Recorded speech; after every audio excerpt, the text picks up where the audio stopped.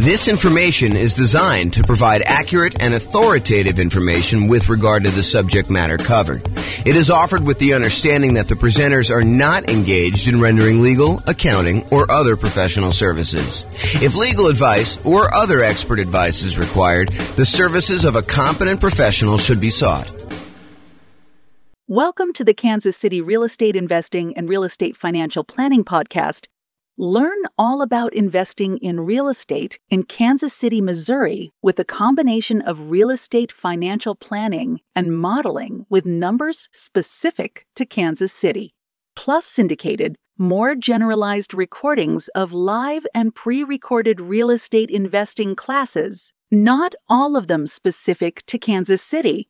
Be sure to stay tuned after the podcast for a message from our sponsors. Well, good morning and welcome, everyone. I am your host, James Orr.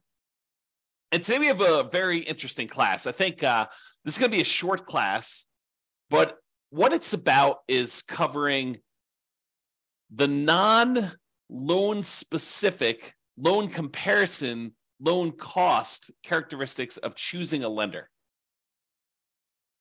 You know, I think a lot of real estate investors, they might call up 1, 2, 3 lenders and compare rates, compare the cost to get the loan. Although some investors won't. Some investors don't do it that way. But I think a lot of investors will. A lot of investors will call, 1 or 2 or 3 lenders that they've gotten recommendations from, either from their other real estate investor friends or their real estate agent or their banking relationships that they have existing. And they will try to get quotes for their lender. And they will compare lenders based on, what interest rate can I get today? And what are the costs associated with getting that loan? Because some of the costs they vary. They're hard to compare, as we will cover in a completely different class where I talk about how do you compare and evaluate different lenders based on these kind of like costs. There's a whole class coming on that. But today, it's the opposite of that. It's not the opposite. It's a supplement to that. It is the kind of like non-monetary, non-direct loan comparison attributes for selecting a lender for real estate investors. Because, as you will find out, it's not always exclusively about price. It's not always exclusively about the interest rate. It's not always exclusively about the cost of the lender. There are non-financial selection criteria for choosing a lender to work with as a real estate investor. We'll cover all the financial selection stuff in the class where we talk about how to evaluate mortgages comparing lenders. I'm not going to go over that today because we'll cover that very specifically. But really, this is stuff like, how do you find a good fit for your dream team? How do you find someone who understands and works with your goals, right? So you don't want to go out there and just choose a lender that has the absolute lowest price. If you need help with someone who's going to sit down with you and make a plan with you and help you understand what it's going to take for you to be able to buy 10 properties or 15 properties over the next whatever time period you're doing it. If you're doing Nomad, if you're trying to buy 10 properties, 1 per year, a lender who's going to sit down with you and work through that math and help you understand debt to income. And is this property going to help you get there, or is it going to really hurt you? Or is it going to limit your ability to buy the next property? Someone who really understands your situation and is willing to assist you as part of your dream team, part of your advisory council. If you think of this as running a real estate investing business, this is sort of like your board of directors, your set of advisors who is assisting you in doing that. So sometimes you'll have 3 lenders that you're considering, and they're all relatively close on price. Maybe they're off by, $500, $1,000, maybe $2,000. And, one of them is just far and away a much better team member. They want to see you be successful. They're like, hey, come on in. Let's go over all your numbers. Let's go over like a plan to get you where you want to be with, the 15 properties or the 20 properties or the 5 properties or 100 doors or whatever it is that you're trying to accomplish. They're on your side. They're part of your team. They want to help you succeed and understand what it's going to take for you to get there financially. You're not just guessing and researching online and trying to like figure out what applies to you and what doesn't apply to you. They're an expert in their getting loans and brokering loans, and they're going to assist you in understanding what you need to do that. And maybe they happen to be the cheapest one. But as you'll probably discover, I think this is just how it is, that they will probably not be the cheapest one. They'll be the one that's $1,000 more or $2,000 more. And then you got to decide, are you willing to pay a small premium in order to have a team member who is helping you achieve your overall goal and not just choose the cheapest one? And that's something you need to decide. But it's not always about price. It's not always about being the cheapest one. It's not always being about, the other thing. It's sometimes about the value you're getting for paying this person as part of your team. So I think one of the factors, one of the non-financial, non-monetary reasons for selecting a lender is, are they a good advisor as part of your team helping you achieve your specific goals? Do they have expertise in that? Are they willing to sit down with you? Are they willing to help you? Are they willing to work with you in order to achieve your goals? So that's one factor. Are they a good dream team member? Number two, overlays. So an overlay is an additional criteria, an additional restriction that lenders place on loan products that their company usually sells that is different than the baseline criteria. So for example, for doing a FHA loan, let's say the credit score typically for doing the FHA cuts off at 620. And I don't know that from memory. You'd have to go look it up. But let's say it does. Let's say it cuts off at 620. A single lender can choose to make their company safer, to make sure that the loans that they're underwriting perform a little bit better. They could say, our minimum credit score for doing an FHA loan is not 620. 620 is what FHA will accept, but we are going to require 640. They've added an additional overlay on top of the criteria that FHA has set, and that they're making it a little bit more conservative, a little stricter for you to get that loan. And so it's important for you to understand where certain lenders have applied these overlays, what overlays they have in place. And some lenders really know these, right? They're like, hey, listen, traditionally, if you go straight to FHA or you go to another lender, they're going to say it's 620. For us, it's 640. And they'll tell you up front. Other lenders may not know. They may not understand all of their overlays and where they differ, especially new lenders who haven't been in the industry that long and don't have a wide kind of like swath of experience to be able to say, this is different than where I was in my last company. Because they may be telling somebody, that this is the rule, but the rule is really specific to their own company. It may not be the generic rule for the entire industry, and theirs may be different than what the industry standard is. So dream team member, whether they're going to be a good part of your dream team, and overlays. Another factor, like not specific to the interest rate or cost of getting the loan, that you may want to consider. It's not always about price. And the next one, some people may kind of like poo-poo this away, but personality. If you call up a lender and they make you feel like an idiot, maybe you want to choose another lender, even if they are $500 cheaper or $1,000 cheaper. If they're insulting to you, or they make you feel little, or they kind of like make you feel like you're bothering them, then maybe you choose someone else who doesn't make you feel that way. I think personality is a big factor in do this. And it's sort of related to Dream Team, but I think it's slightly different, right? I think there's a personality component, is this going to be someone who I can communicate with because they are a good fit, they mesh well with my personality, and you might be willing to pay a small premium for that. Okay? So personality is another one. What about accessibility and communication?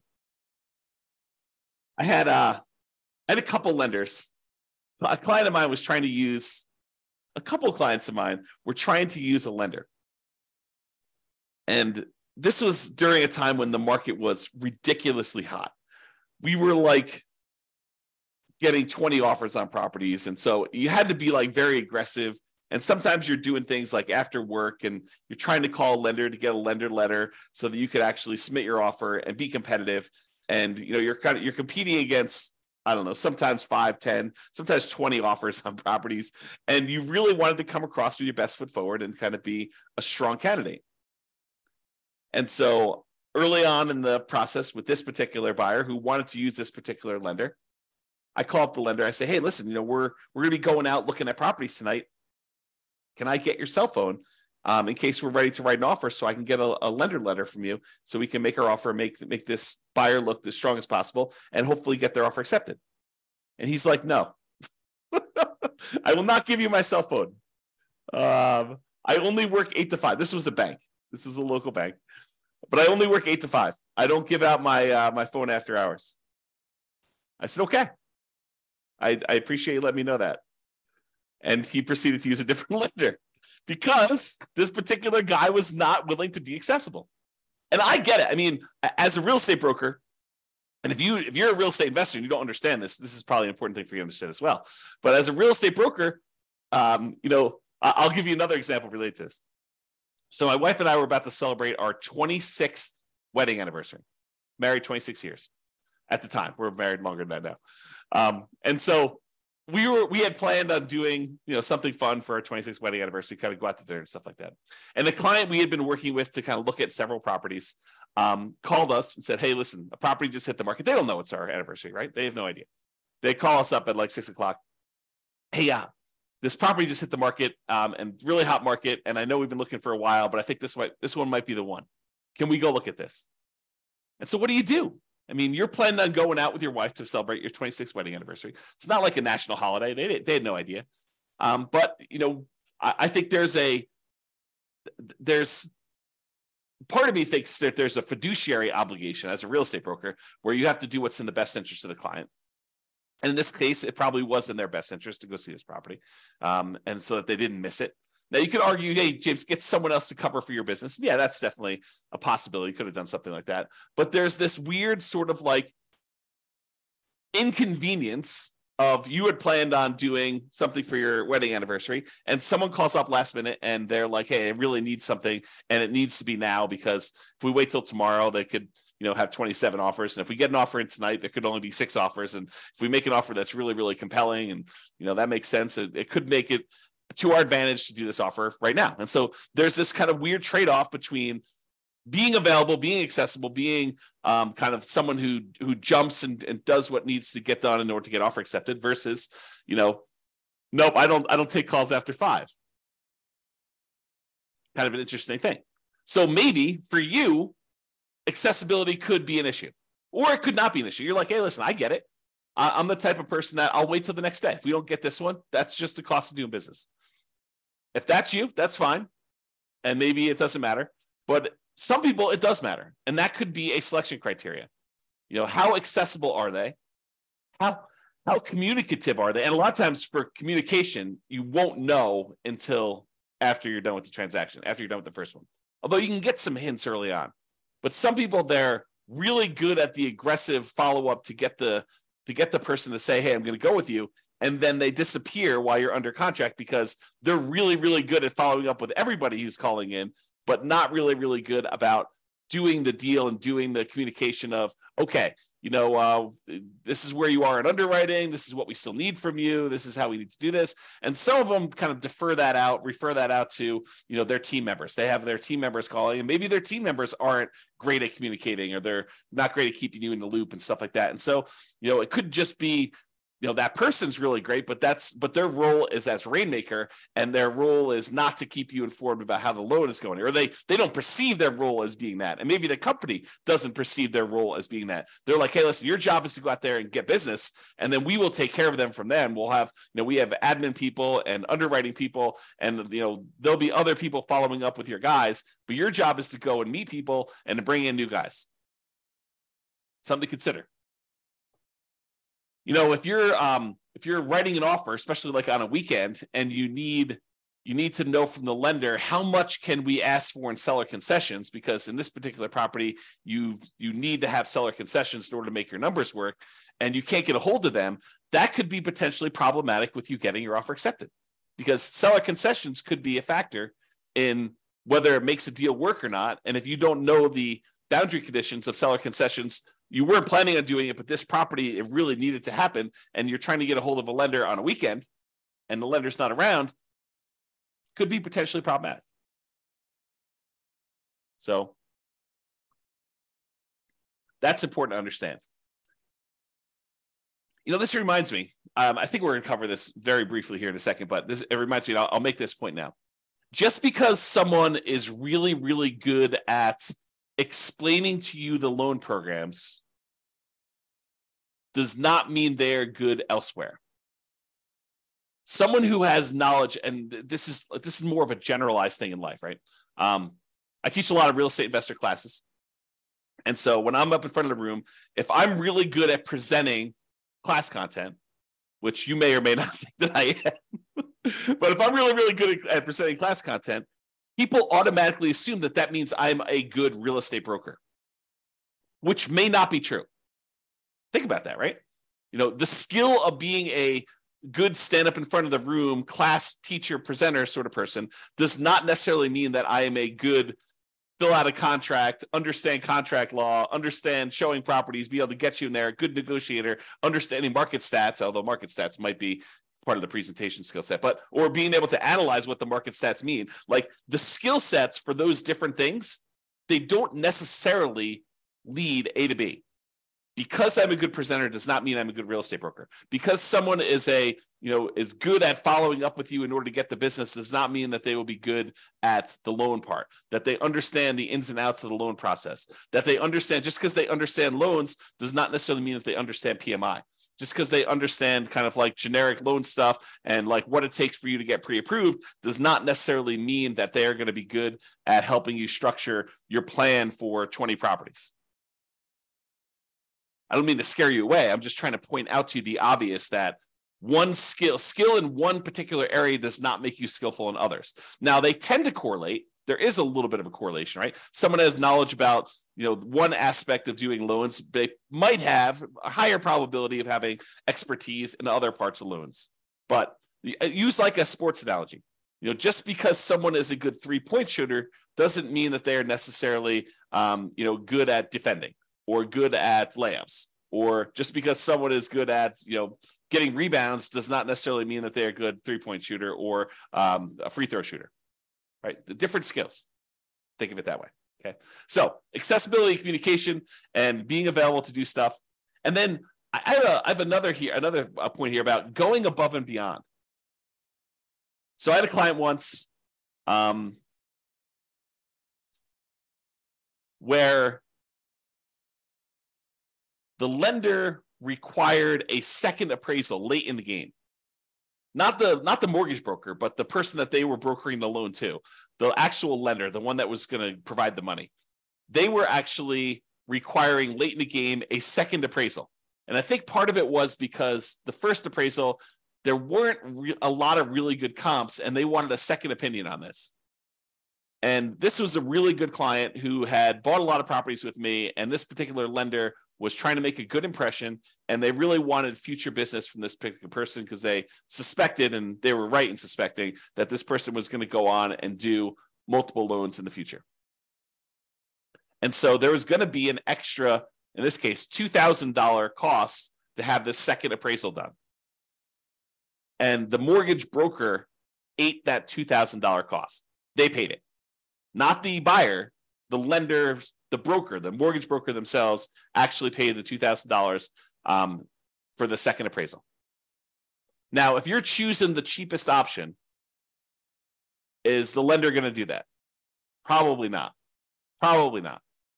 Okay. So you probably don't get that with the cheapest lender. So that's something to consider. Now, it is important to understand this. Lender programs vary. Just because one lender you talk to says it can't be done, it doesn't necessarily mean that it can't be done universally. It may mean that they're not aware that it can be done or how to do it, or that there are options for doing it. It just means that that particular lender tells you, no, we can't do this. Different lenders have different loan programs, in case you did not know that. So not every lender has every loan program. Not every lender has certain loan programs that other lenders have. Different lenders look at things differently and may be willing to do something that other lenders won't. There are guidelines for qualifying for these loans, but sometimes interpreting those guidelines varies a little bit from lender to lender from time to time. There's some that are universally I would say that, like 99.9% of the guys, they're saying, yeah, this is how that goes. But there are occasionally somebody who interprets something differently. And it may be interpreted in your favor, or it may be interpreted not in your favor. And you may be required to go look for another lender, or you may be incentivized to use that lender repeatedly. Different lenders, as I pointed out, have different knowledge levels. Not every lender is an A+ lender. Not every lender is an F- lender. Just like there are good attorneys and bad attorneys, and good real estate agents and bad real estate agents, and good priests and bad priests, and good football players and bad football players, there's a range of skill levels out there, and you should realize that that does apply to lenders. Some of them really know their stuff and are awesome to work with. Some of them are brand new and they're super sincere and they really want to do a good job, but they just don't have the knowledge level yet. And you may be still willing to work with them and just kind of realize that they are new. And they may ultimately be amazing members of your team. Or they may not be. They may be out of the business in 3 months and, you're part of the wake of disaster that was left over, all the carnage from their 3 months in the business, right? You just don't know. So when I talk about lender programs in the future, and when I talk about all the different programs and stuff like that, what I'm talking about is primarily what most lenders will do. There probably are some loans that I'm not covering because I don't know much about them. Just like some lenders don't know about some loan programs. I have blind spots as well. Okay? So, in conclusion, if you need a specific loan, select the lender that offers that loan. Don't say, oh, my selection criteria is this, but then I only have one lender that's willing to do this particular loan program. You got to go with that lender, right? So I think that trumps a lot of different things. However, if several lenders offer that loan, you'll want to select the lender for your dream team. And comparing interest rates and costs to get the loan, they matter totally. And we're going to cover that in a separate class. It's that important. There's kind of like a separate class of how do you compare loan A to loan B to loan C, especially when they don't all call everything the same. And sometimes they have different interest rates with different costs. And how do you actually do that analysis? So we've got a whole separate class coming on that. But there are other non-financial aspects to considering a lender, and that's what we hopefully covered today to give you some insight as to some other things you'll want to consider. And if you have some other ones, maybe point out to me some ones that you have that might be good there too. That's all I got for you. This has been James Orr. Hope you have a great day. Bye-bye for now. With home prices up, mortgage interest rates up and rents up, but not quite enough to counteract the higher prices and interest rates, cash flow on rental properties in Kansas City is harder than ever. Book a call with the Real Estate Financial Planner to apply our proprietary 88 strategies to improve cash flow on your rentals. See the show notes for a link to schedule your call and improve your cash flow today. If you're a real estate agent, lender, or professional in Kansas City that wants to help our real estate investor listeners, consider reaching out to learn about collaboration opportunities with this podcast. We'd love to add more value to our listeners by having you assist our investors buy, sell, and finance their real estate investments. See the show notes to schedule a call to discuss collaboration opportunities.